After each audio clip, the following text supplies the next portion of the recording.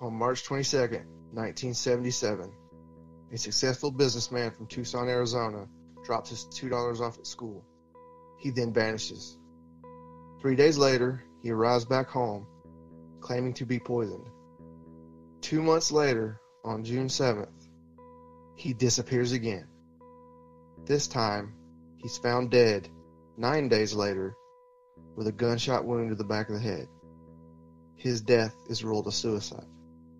But this is only the start of the mystery. You're listening to the Mysterious Brews podcast, and tonight we bring you the case of Chuck Morgan.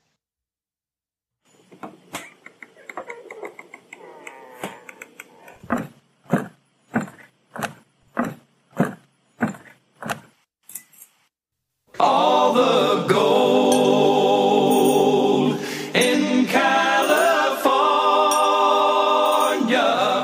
is in a bank in the middle of Beverly Hills in somebody else's name. So if you're dreaming about California, it don't matter at all where you played before. California's a brand new game. Trying to be a hero. Welcome to a deep, dark, dank, moist pollen-filled basement. I did not realize that I was allergic to elm trees until recently, and I cannot stop sneezing. Like if I step outside, my eyes magically water. Dude, my sinuses are just, I don't know what's going on with them, but they're the worst they've ever been in my life. So we do not have any new patrons, but we had some good conversations about Amy Fitzpatrick's case from a young lady in Ireland, and her name is Aisling Garland. And you're going to have to make me an admin of this Patreon. I need to be able to see what's going on. Well, it's not on Patreon. This is actually on, what is it? Instagram, sorry. So she reached out and she said that, she first said that, oh, wow, poor Amy. No doubt it was her stepdad and her mom is still with him. I'm Irish. I'm friends with her cousin. And so I replied with, was this case in the Irish news a lot? Also, do you know if anyone, or do you know anyone that may have details on why the mom got custody of Amy and her brother? And so she responded with a couple of replies. One was a video about the aunt talking about her taking up that case, the cold case thing that we discussed in the podcast. But she also said that at the time it was all over the news in Ireland 24/7, and it's still on the news every anniversary of her missing date and her birthday. And she said that in Ireland, the mom always gets custody of the children. Dads are always treated badly. So it's like the 60s. What? It's like the 60s over here, or the 70s, whatever you want. Well, it's still kind of like that over here. Well, yeah, but anyway. So basically that answered that question. She said that Amy had a good relationship with her family in Ireland and came home a lot. Her dad's sister, that's the aunt, Christine, she thinks is her name, really fought to keep Amy's name out there. And that's in the Ireland Independent or Independent Ireland newspaper. That's where I saw that. She said that she just had finished, she started the podcast and then she finished it. She said, I finished the podcast. Well done. And thanks for spreading Amy's name. Amy's aunt, Christine, is a rock. Her family has had so much tragedy. This is Christine now. Christine's son passed away about 7 years ago at 30 from a blood clot on his brain. And her other son had cancer, but now he's in remission.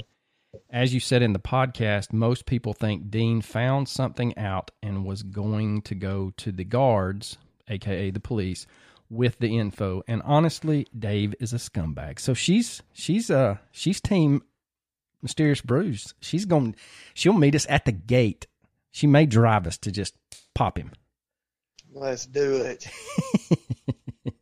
Oh, man. So that's the big thing this week. No 5-star reviews?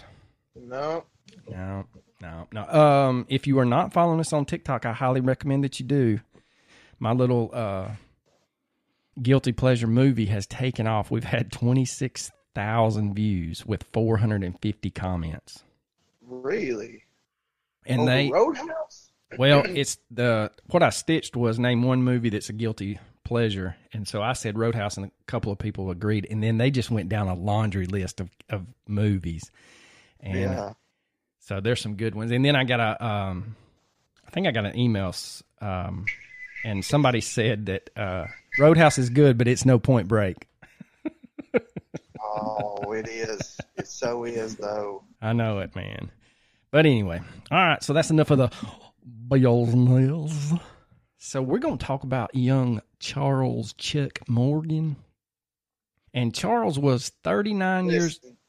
This case has got more twists and turns and mysteries than you can shake a dang stick at. Yeah, this is actually, if we wanted to, we could chase the rabbit for at least another episode, possibly two. Oh, we're going to have to do the follow-up. Yeah. So 39-year-old Charles Morgan was the president and owner of Statewide Escrow in Tucson, Arizona. Most people would say that he led a normal, unassuming, sort of boring life. But Charles was married to Ruthie Morgan, and they had 4 daughters. Charles would leave his home on March 22nd, 1977, when I was just a wee lad of 2 years old. Mm. Actually, I was a year and a half. And drive to his daughter's school and drop them off. After he drops them off, he simply vanishes without a trace. So when he doesn't return home that evening, Ruthie becomes extremely worried, because it was not like Charles at all just to go off without saying anything. So she reports him missing. For the next 3 days, there was no sign of Charles. At 2 a.m. in the morning on March 25th, 1977, after apparently disappearing into thin air, Ruthie is awakened by a banging on the home's back door. When she went to see who it was, she was shocked to see that it was Chucky. And Charles is standing there, apparently in a daze. Ruthie would say that he was in very bad shape, with one shoe missing, one plastic handcuff around one ankle, and zip ties around his hands. When she tried to talk to him, he merely gestured towards his throat in a panic, so she sat him down and gave him a pen and a pad. Charles scrawls out on the paper that he had been kidnapped, tortured, and that his throat had been sprayed with some sort of mysterious hallucinogenic drug that affected the nervous system, and that if he were to try and talk, he risked swallowing it and going irrevocably insane or even death. Okay, well, my first question is what could that have possibly been, and how can you possibly not ingest it if it's in the back of your throat? That's my thing. It would have made more sense. I mean, I guess. Ain't it going to drip? That's what I was going to say. If you're not constantly spitting it out, you're going to be dehydrated, but rinse your mouth out and just hope for the best, I guess is what. But anyway. And somebody theorized, I've looked at so much stuff on this case, man. This case, like you said, this case is crazy. Well, it is featured on Unsolved Mysteries, so if you want to see how it's done right, look it up on YouTube and check out their stuff. Somebody theorized that it was a $7 word that had about 27 consonants stuck to each other, but basically it was some sort of, I guess, like a precursor to laughing gas that you could spray for dental work, but it was not. They said that it could be life-threatening if, high doses. But the way it sounded, and this is all theory because no one knows what he was sprayed with, but it sounds like it just numbs your throat and you're basically on a little bit of a trip. Yeah, man, he could have been, depending on whatever happened to him was a traumatic experience, I'm sure. So they could have just told him straight up, it could have been just water. Yeah, or what is it? Chloroseptic, where it numbs your. Yeah, it could have been chloroseptic, and they're like, if you talk, I swear to God. You're right. Seriously, they've kidnapped you, they've handcuffed you, they've probably beat you in some manner. Now all of a sudden they tell you, why wouldn't you believe them? Oh yeah, I'm believing everything that comes out of their mouth if they've zip tied me and handcuffed me and beat the piss out of me. So, yeah. Well, the only way to keep him from swallowing it, according to him, was not to speak. And so when his wife begged him to go to the hospital, he flat out refused and said, quote, they would kill him and the whole family if he did. He also told Ruthie to move his car to the back of the house so that the assailants wouldn't know he had come home. So Ruthie does as she is instructed, and for the next few days, she nurses Charles back to health. Also, if he did truly escape, where's the first place they're going to look for? Oh, yeah. Hiding your car in the back of the house, probably not going to be enough to trick these guys. No. Now, during this time, the only thing that Charles would say was that he had worked for, quote, them for around 3 years and that they had taken away his, quote, treasury identification. He also implied that he was working for the federal government as an agent combating organized crime, although details were few and far between that he would relinquish to Ruthie. Ruthie is startled and has no idea what Charles is even talking about. And when she asked him for more information, he basically told her, the less you know, the better. And he clammed up. So he slowly regains his ability to speak, but he refused to talk to his family about what had happened and offered no further details about the happenings of that night or what happened during the 3 days that he was missing. Now, at the same time, people around him stated that his personality changed dramatically. He became extremely paranoid, constantly checking outside and refusing to let his daughters go out alone without him. No one was allowed to drive his daughters to and from school except for him, and he even spoke to school officials stating that the girls were not allowed to leave with anyone else but their father. Charles also told his father that he had written and hidden a letter which stated who would be responsible if something were to happen to him. On top of that, he grew a thicker beard in order to change his appearance and began wearing a bulletproof vest at all times. It's like I went from having stubble to a Yeah. beard. Yeah, They'll no. They'll never know it's never me. know. Well, I think that famous picture of him, like his, I guess, company photo, he's got a close trimmed beard. But I mean, even if you grow that out a little bit, you're not going, I mean, it's not going to grow out that much. So you're right. You know, he's not doing a whole lot except for the bulletproof vest. That kind of says, hey, I'm taking this a little serious. Yeah. So after some time had passed, he confided in his wife that he was working as an agent for the U.S. Treasury Department and that it involved real estate fraud and money laundering being carried out by the mafia, something that he had deep knowledge of working in the escrow business. Yeah, I know we'll get into it later, but this whole thing with Arizona, their practices just was begging for organized crime to move in. Oh, yeah, it was crazy. The way I read it was basically a huge loophole where they could just launder millions of dollars. Yeah, essentially, you could buy land anonymously in a numbered account, and that just was begging people to launder money through. Because this is basically, meaning it's untraceable to anyone. You could do anything with that money, and if people got suspicious, who cares? They couldn't find you anyway. Yeah, there's no ties to you. Yeah. So Charles goes on to tell Ruthie that he was to testify against two major mafia families, these being the Ned Warren family and the Joe Bonanno family. He also told her that if anything were to happen to him, he would leave a letter behind explaining everything. So 2 months after his first disappearance, Charles would disappear again without a trace after dropping his daughters off at school. I don't know. I don't know how he carried on with life. I don't know how Ruthie carried on. I mean, we don't have any details of how suspicious she was and how she dealt with this. I mean, come on, your husband disappeared, comes back, don't talk for 5 days, claims to be a secret agent, has a hallucinogen on his throat. Like, how do you carry on life after that? That's a good question. Like, And then you're just like, okay, Chuck, you take them girls to their school. Well, I like the fact that he told the school officials that no one could check them out except him. And I guess he was thinking that maybe they could threaten Ruthie with killing him and she could check him out. I don't know. Well, if I was with Chuck, I would have had Ruthie with me at all times. Right. And the other thing is, I don't know if she was, I would figure she was a stay-at-home mom with 4 daughters.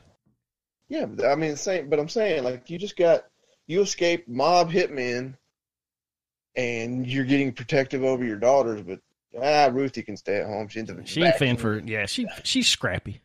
Yeah, she's scrappy. They ain't taking her. She's a hellcat. It don't make any sense to me. No, it doesn't. So after 9 days had passed and with no signs of Charles, Ruthie and the police start looking for the letter that he had promised that he would leave, but it never did turn up. And as the investigation seemed to be going cold, Ruthie receives an odd phone call from a woman who identifies herself as, quote, Green Eyes. Yep. The mysterious woman simply said, Ruthie, Chuck is all right. Ecclesiastes 12, 1 through 8. Well, first of all, it's not Ecclesiastics, it's Ecclesiastes. But anyway, that Bible chapter and verses go like this. Remember your Creator in the days of your youth, before the days of trouble come and the years approach when you will say, I find no pleasure in them. Before the sun and the light and the moon and the stars grow dark and the clouds return after the rain. When the keepers of the house tremble and the strong men stoop, when the grinders cease because they are few, and those looking through the windows grow dim. When the doors to the street are closed and the sound of grinding fades, when people rise up at the sound of birds, but all their songs grow faint. When people are afraid of heights and of dangers in the streets, when the almond tree blossoms and the grasshopper drags itself along, and desire no longer is stirred, then people go to their eternal home, and mourners go about the street. Remember him before the silver cord is severed and the golden bowl is broken, before the pitcher is shattered at the spring and the wheel broken at the well, and the dust returns to the ground it came from, and the spirit returns to God who gave it. Meaningless, meaningless, says the teacher. Everything is meaningless. So, very cryptic. In plain English. She gave Ruthie everything she needed to know to solve the case. Right there. And Ruthie just couldn't do it. Chapter and verse. Yeah, like that angers me so that people could just be shown exactly what's going on like that. And just can't catch on. You know? I guarantee you, Ruthie hung up the phone, or that lady hung up on her, and she runs, finds her Bible, reads those, and closes her Bible and looks up like, I got it. I was thinking more of the Tim Allen sound from Home Improvement. Huh? Yeah, that's a little bit confusing. They do go on to say that the verses kind of, I guess, say that everything was coming to an end, and even though she says he's okay, it kind of leads you to the conclusion that everything's not okay, and everything that he had done was meaningless to the point. Well, everything turns out okay, right? Oh, yeah, man. Everything's fine. We're about to get to the birthday cake. Oh, cool. So, along those lines, 2 days later on June 18th, 1977, Charles would be found near his Mercury Cougar, shot dead on a remote dirt road in the wastelands of Arizona, approximately 40 miles from his home. When police arrived at the scene, they found that he had died from a single gunshot wound to the back of his head from his own gun. To the back of his head. Yes. Mm-hmm. With the bullet going through the skull and lodging in his teeth. He was dressed in his usual attire that included his bulletproof vest, and he was also armed with his revolver, which was a .357 Magnum, a hunting knife, a belt buckle that concealed the knife, and a holster. It is interesting to point out that the gun itself had no fingerprints on it, but Chuck had gunshot residue on his hands. Right. Now, how do you get gunshot residue on your hands? But don't leave a fingerprint. But don't leave fingerprints on the gun. It's one of them our mysteries. Now, a pair of sunglasses were found at the scene, but they were not Charles's. Now, Pima County Sheriff investigators Now, searched... hold on. Now, don't leave out another interesting thing that was found in the car. That's what I'm getting to, bro. Oh, Come on, you trying to jump the... dissipate today. Good Lord. So they search his car. They find a CB radio, several weapons, a cache of ammunition for said weapons, and the car had reportedly been altered so that it could be unlocked from the fender. But on the rear seat of the car, Charles's tooth was discovered wrapped in a white handkerchief, and yet this isn't the strangest thing they find at the scene. They also find, pinned to young Charles's underwear, a $2 bill with 7 Spanish surnames beginning with Acevedo, Bejarano, Caero, Duarte, Encinas, Fuente, and Gradius, and rather spookily, the words Ecclesiastes 12 with the verses 1 through 8 marked by arrows drawn on the bill's serial number. Now remember, this is the same Bible verse that old Green Eyes told Ruthie. Then on the back of the bill, right there. yeah, on the back of the bill, the signers of the Declaration of Independence were numbered 1 through 7, and there was a roughly drawn map. The map had 2 towns on it, Robles Junction and Salis City. Now, Robles Junction is roughly between, depending on which way you travel, between 82 and 171 miles from Nogales, Mexico. So that's right across the border. And we all know that Nogales is a, proper vacation resort. No doubt. There's nothing nefarious is piped through those locations. Not at all. Now, as for Salis City, there is no such town, community, or any other destination with that name. It was theorized that Salis City could be either Saharita or Sonorita, but that's about as far as it went. Robles Junction had a reputation for the first stop in the U.S. for the smuggling line at the time coming out of Nogales. Now, Charles also had a piece of paper with directions to where he was found shot, and the directions were in his own handwriting. So there's a lot to unpack there. He was loaded for bear. I mean, the way it sounded, he had his pistol, he had plenty of ammunition for it, but they also said there was other weapons and ammunition for it, and then he had the old mail order belt buckle with a knife in it, a hunting knife, a CB radio. But why was his tooth in the back? What is that? I have no idea, man. It also seems odd to me that it was in the back seat. That, literally, who loses part of a tooth and sticks it in the back seat? Well, see, and I guess that's my thing. There's 2 possible scenarios here.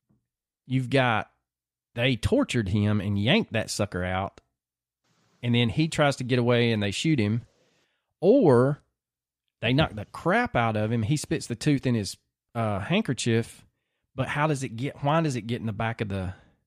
Yeah. If you're going to torture someone, you're just not going to take out one tooth. I mean, it would be enough for me, don't get me wrong. You take one of my teeth out with no anesthesia, I'll tell you everything. I'll give you the codes. It was a part of a tooth. It wasn't a whole tooth. So that leads you to believe that he got the piss knocked out of him. Yeah. Crazy, man. Crazy. All right, so 2 days after Charles's body is found, old Green Eyes, she makes another call. This time, she calls the Pima County Sheriff's Department. And she claimed that shortly before Charles's death, she had met with him at a local motel. There, she said he had shown her a briefcase stuffed with money and claimed that it was to buy out a hit that had been put on him by the mob. Now, according to old Green Eyes, Charles had driven out into the desert with the money to meet the hitman and buy him off. Because, that's always going to end well. If you just take a boatload of money out there to a known killer. Yeah. To the middle of nowhere desert. Yeah. Yeah. I wouldn't trust that. No. I'm not saying hitmen aren't trustworthy, but he probably would have been better off taking that money to Belize or Switzerland or something and trying to live his life. Yeah, you're right. And then send for his wife. Yeah. And just like we are surmising, old Green Eye says that instead of taking the payout, the hitman took Charles's money, then killed him, and got the money from the mob. So he got 2 paydays. Either that he double dipped or he got Charles to pay for his own hit. Yeah. So Ruthie would also have her own odd experience, and that is when 2 men show up to her house claiming to be FBI agents and tear apart her house looking for something. Well, also, before that happens, Chuck's car is going to be broken into while in the police impound. Again. And his office is going to be ransacked. And then about 2 weeks later is when the quote-unquote FBI agents show up at the house. So and they tear it apart. They tear that house apart. Yes. So obviously, it would lead you to believe that the hitman was supposed to take something from Charles that would lead back to the mob or whoever had paid him. But he didn't have it on him. He didn't have it in the car. So then they break into the impound lot again to search the car. Then they break into his office and can't find it. Then they go to his house and can't find it. Yeah, it makes sense to search the car again, because who's going to thoroughly search a car at the site of a murder, you know? True. I'm sorry, not murder. We forgot to mention that the police are going to rule this a suicide. Right, man. Right. Due to financial problems. Yeah. Even with a gunshot to the back of the head, all these strange clues, bulletproof vests, abductions, strange phone calls, all these weird things going on. And they're like, nah, he put the gun to the back of his head. Yeah. Show me gunshot suicide statistics, and I promise you, back of the head is going to be the lowest one. Yeah, I agree with you. Now, medical investigators stated that that he had actually been dead for only about 12 hours when they found him. So on Charles's hand, they found, like you had stated previously, the gunpowder residue. And considering the handgun he had been carrying had been fired, it seemed as if he must have committed suicide. But there's some more to that. Yeah, there's no fingerprints on the gun. Now, one was the gunpowder. I don't know. How can you shoot yourself and then wipe the gun clean? Yeah. There's going to be at least the print of your index finger. Yeah, at least. On the trigger. At the very least. Now, one of the odd things that they found was the gunpowder marks from the shot, which were found on his left hand. And guess what? Charles ain't left-handed. Charles is right-handed. The other oddity is, like Coach said, there's no fingerprints. And then to even double down on that, the entire car had no fingerprints. And Charles was not wearing gloves when they found him. So, according to authorities, he was able to shoot himself, wipe the gun clean, and before he did all of that, he wiped the car down. I mean, that makes total sense to me. That checks out. I don't even know why we're investigating this. Now, police would go on record stating that there was no hard evidence that old Green Eye's story was true, and there was no evidence of foul play. None. No evidence. That's terrible. the $2 bill, the code, the call. Yeah, that's not. Now the case not suspicious at all. Again, I can't believe we even chose this case because of how blatantly obvious it is. It's a lockdown, knockout case closed. Yeah, they get it wrapped up tight. Well, for those of you wondering, he chose it, so I'm just saying. So the case was picked up by investigative journalist Don Devereaux, who worked for a newspaper in Cochise, Arizona.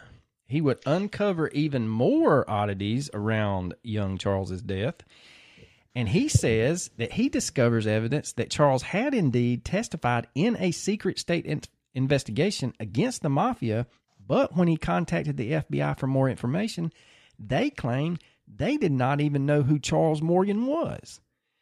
Devereaux would say to this, quote, "When I made a Freedom of Information Act request to the FBI, they had never heard of Mr. Morgan, despite the fact that they obviously opened an investigation, despite the fact the FBI interviewed Mr. Morgan's attorney, They were all over this thing like a blanket for a while, but now they've never heard of the guy. He never existed. No card, no file, no nothing. That's got to be a hard line answer for the FBI. They're not going to admit to anything about anyone.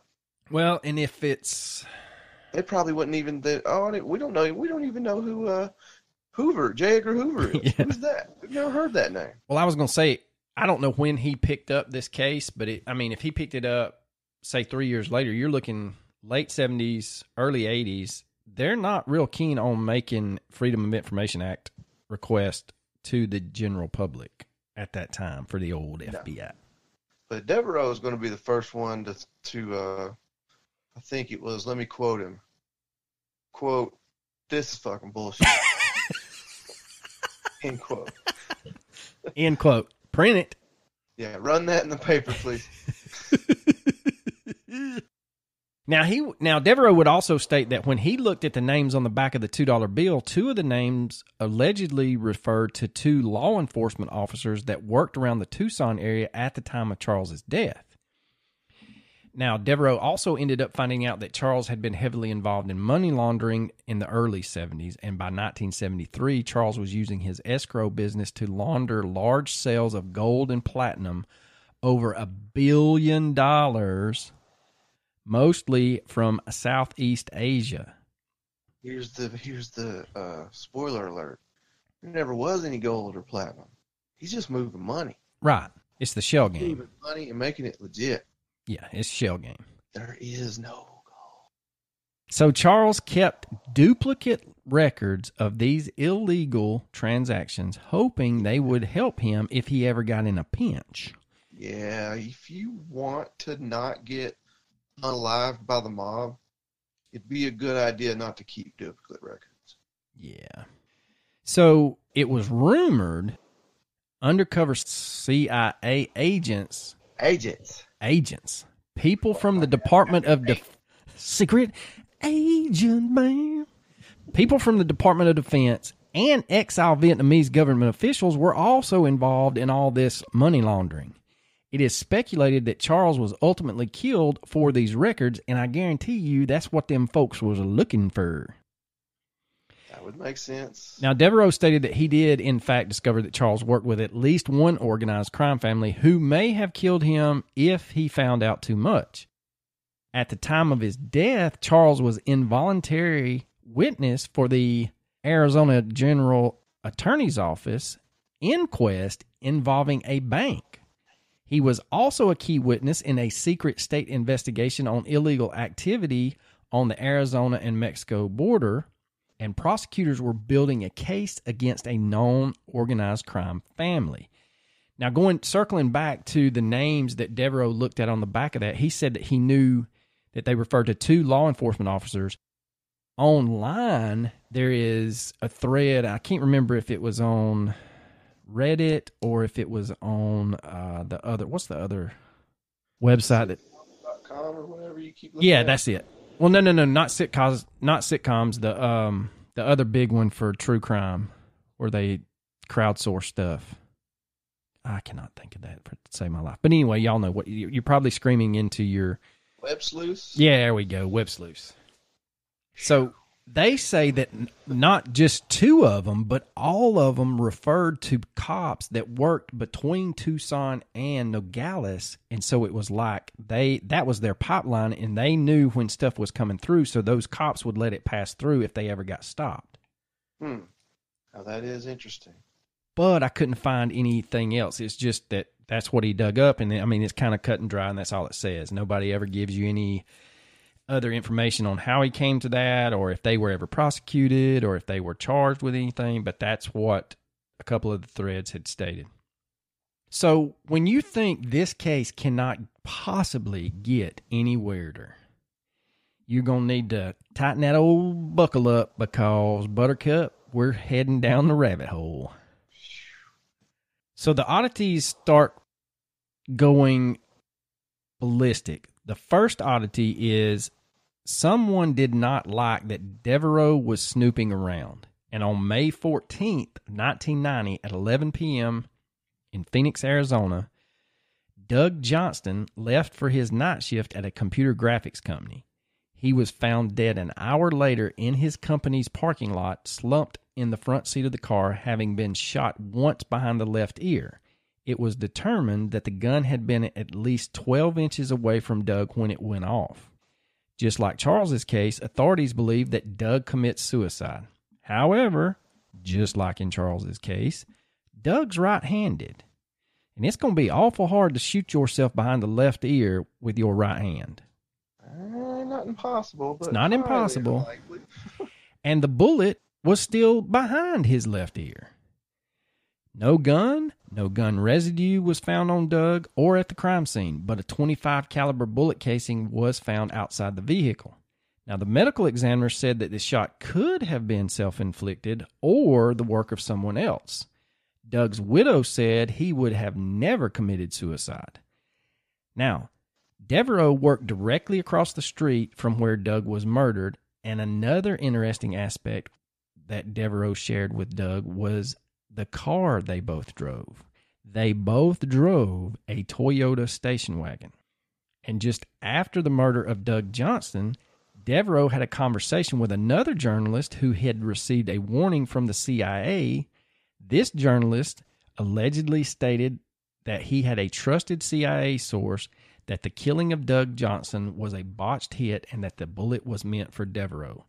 The source goes on to claim that there were still contracts out for Devereaux's death. And these threats may have occurred because of Devereaux looking into Charles Morgan's case.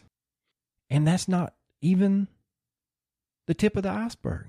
After all of this goes down, a man by the name of Danny Casolaro, who was a writer in Washington, D.C., reaches out to Devereaux, and Danny is wanting to discuss the gold transactions. But before Devereaux could send the information, Danny is found dead in a hotel room in the bathtub with 12 deep lacerations to his wrist.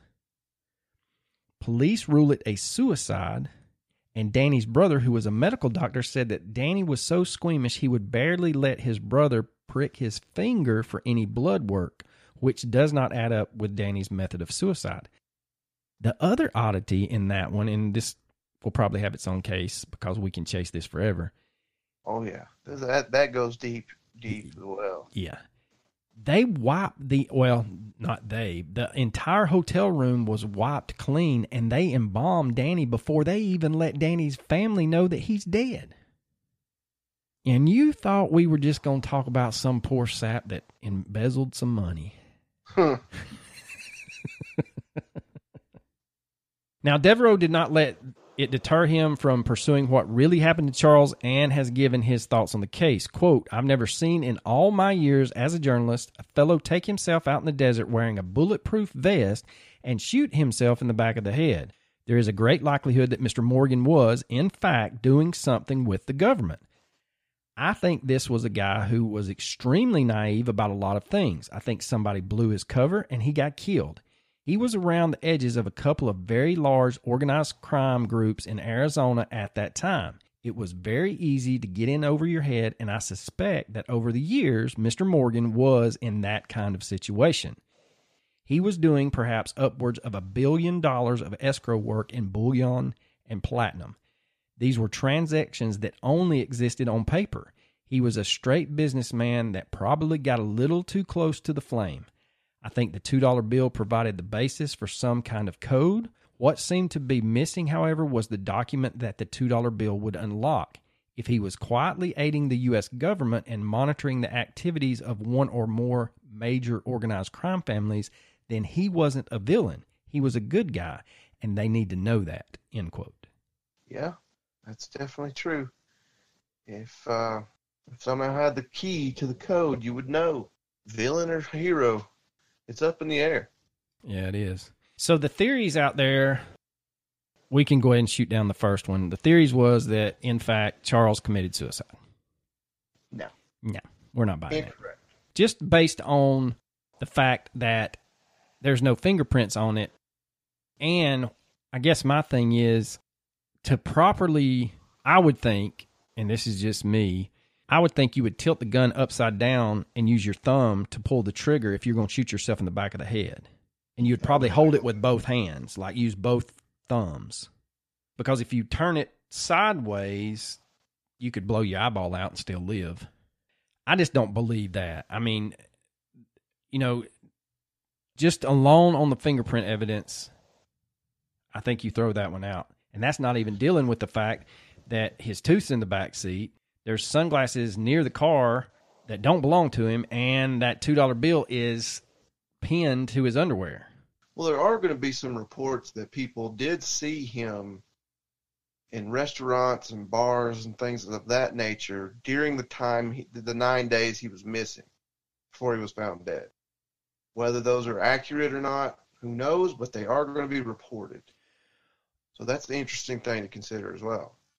And could it be one of those things where he disappears, he's got to go, like he leaves his family, he's got to go get all the stuff together, he's got to get the money somehow, and then he's trying to get some liquid encouragement at these bars to actually go through with it. I'm wondering if that, I mean, there could be validity to it and that be the reasoning behind it.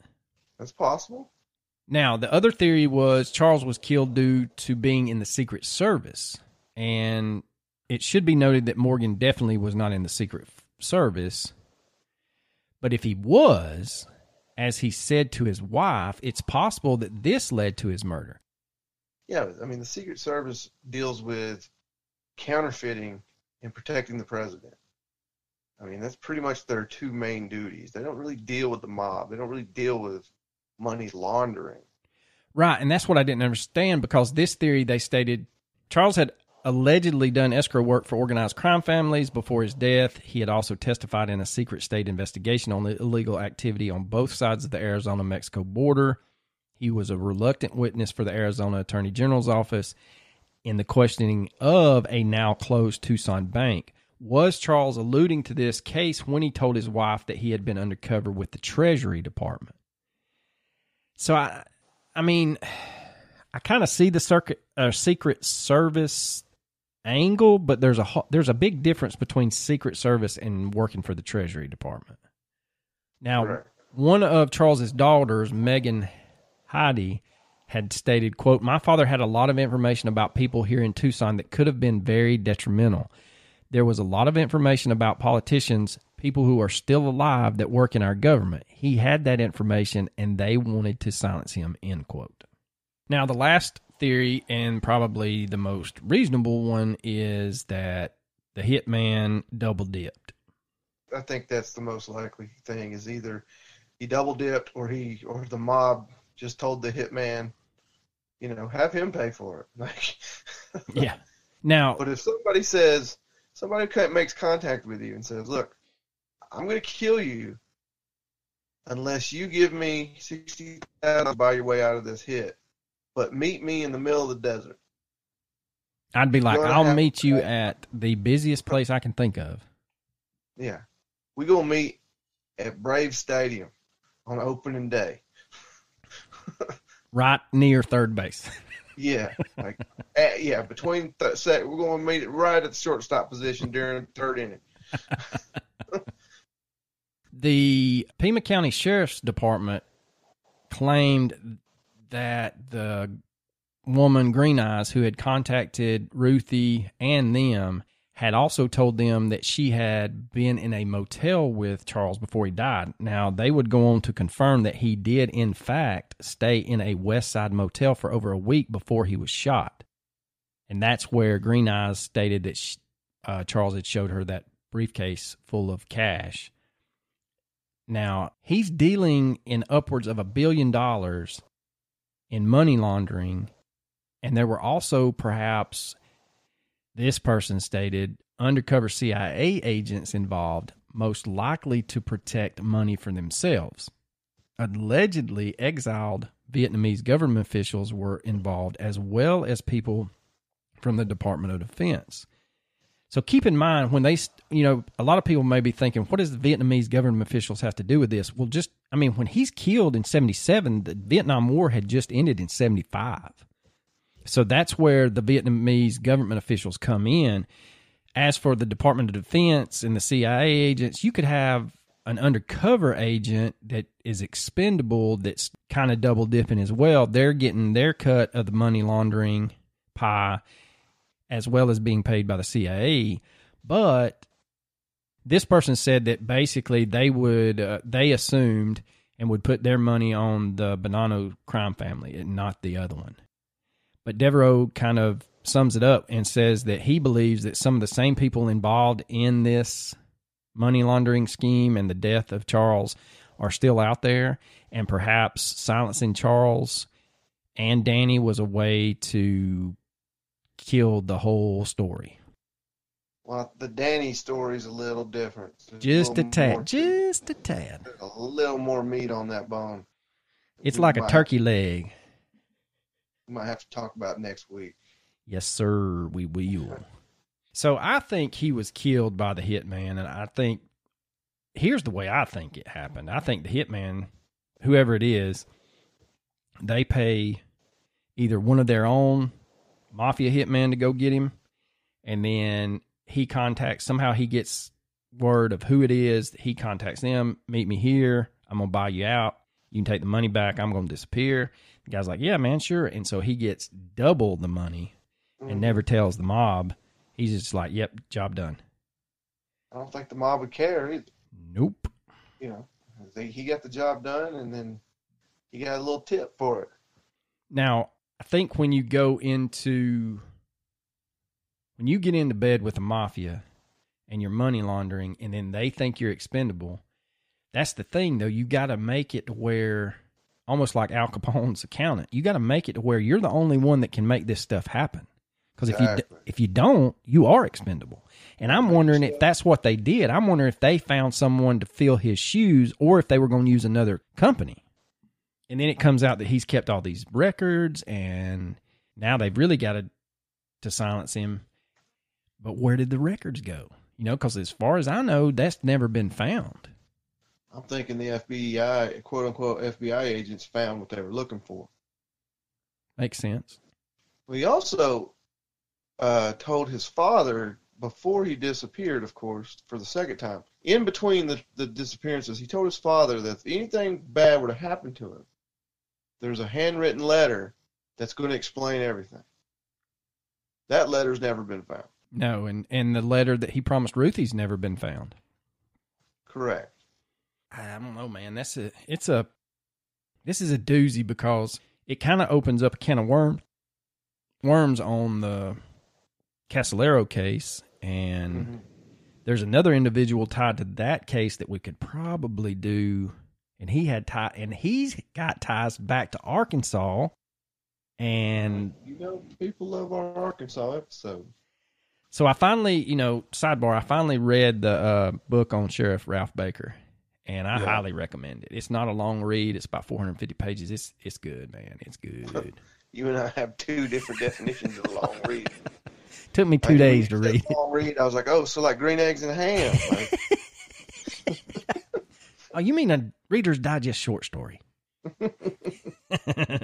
But no, it is a good. The dollar bill and the Ecclesiastes. What was the point? That's got to be a code, like you said, man. It's got to lead to something. It's got to, is it a cipher? Do you take those and you use the 1 through 8 thing?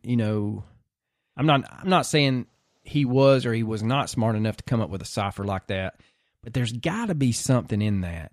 What's the point of phone calls? I mean, why even bother telling the police that I called his wife and we stayed in the hotel and he showed me a bunch of money? I mean, why? I mean, yeah, what was her end game? Is she just a red herring? Is she there to throw him off? But they confirmed that he actually was at a hotel. So I don't know. I mean, that angle, puzzles me as much as the whole, why did you, I mean, I guess I know why. It's easy money, and he could have been skimming. That's another thing that I didn't think of till just now. He could have been skimming off $1 billion. If he's doing $1 billion in transactions, they're not going to miss a couple of million. Clearly they would. Clearly they did. But it's like everybody else. They get greedy. You take a couple and you're done. You don't take a couple every time and then amass something like $40 million. You know, it's like these white-collar criminals. If he had done that, we wouldn't be talking about it.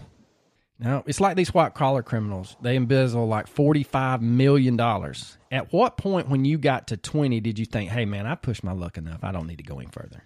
Yeah. I'm not testing the mob. I'm not. My experience with the mob is strictly movies, but in the movies, they don't fuck around. Especially if you're cutting into their racket. Yeah. I don't know, man. I don't have any answers for it. It's just, I agree. It was a hit. I'm sure he was embezzling money. I'm sure he got to know too much or whatever, but the rest of the stuff is just confounding. Dollar bill, the calls, the hallucinogen, all that stuff, just, it's so strange. Like, what? Yeah, I mean, if it was a cut and dry case of they find him shot, it's kind of a police cover up in the late 70s. They deem it a suicide. We all know better than that because he was laundering money. If it was just those aspects, it would be a pretty boring case. But you throw in, like you said, you throw in the dollar bill, the tooth. He was kidnapped, missed for 3 days. Some people say he faked that, which I don't see why you would fake that. But anyway. Well, and then, yeah, but I mean, also, if the first kidnapping was legit and what he said happened, he's still taking his daughters to the same high school, the same house, the same car. He didn't change anything. All he did was grow his beard out a little bit and wear a bulletproof vest. I'm on the first plane to somewhere in Southeast Asia and get lost in Nepal or something. Like, I'm not coming home ever again. No. And obviously he amassed, I would say, tens of thousands of dollars to try to buy off the hitman. Take that money and liquidate what you can. Find a buddy to sell your house. And you and the kids. Saskatchewan. Exactly. I'm chasing Bigfoot full time in the Sierra Nevadas. Yeah, no, I'm not drinking Sierra Nevadas. I'm gone. Like a fart in a dust storm. I'll be in Switzerland making pocket knives. I would be in the ganja fields of India. No, I'm just joking. So, take my chances in Afghanistan. I'm getting the hell out of town, and he didn't. And that's just ultimately he didn't change anything in his daily activities. He still went to work, like you said. He didn't. The kids still go to school. So I don't know, man. It's odd, but we can sit here and beat all these to death. But, ladies and gentlemen, we will have a follow-up on the old Danny Casolaro. Yes, sir. And the octopus. All right, so recommendation times. What you got, bro? Well, I recommend I can't remember if I recommended it on the last episode or not because I haven't listened to it yet. But if I did, so what? It's good. Winning Time. You didn't. I was about to say. The Rise of the Lakers on HBO Max is freaking good. It's good. It's good. If you like the one about the Bulls. If you like basketball, it's okay. But if you like nudity and drugs, it's really good. If you like a couple of boobies poking out. Yeah. If you're a big basketball fan, you might like it. But if you're a booby fan, you're going to love it. Do they go over how Magic's still alive? Well, they ain't got to that part yet. They're in 1980. Oh, we're just in 1980. Okay. It's his rookie year. Oh, okay. Well, I alluded to it in the opening. My recommendation is you follow Mysterious Brews on TikTok because not that I post a whole lot of stuff, but I do share a lot of stuff. Yeah. And that's what's important. That's how TikTok works. You steal other people's content. That's right. Like, you think I'm making them memes on the Facebook page? Hell no, I'm stealing them from people. That's right. That's right, brother. Hey, we want to take this time to thank all of our patrons for sticking with us. We really appreciate it. We know times are tough, and I've seen some of you dropping down a tier, and that's fine as well. Just keep supporting us. Every little thing helps us. Keep up with the 5-star reviews. Take everyone in your place of business hostage, and they cannot leave your site until they write us a 5-star review. That would help us tremendously. No doubt. But yeah, just so everybody knows, every cent of that Patreon money is getting pulled together specifically to get new equipment. That's right. Neither one of us see a dime of it. It's sitting waiting to accrue enough money to improve quality of this show. Yeah, we are stepping our games up. We are slowly but surely notching our little wish list off. So yeah, Lord knows we need it. We may need to take a continuing ed course. We're not sure. Well, Coach, you got anything else? Oh, you know I don't. Well, deuces.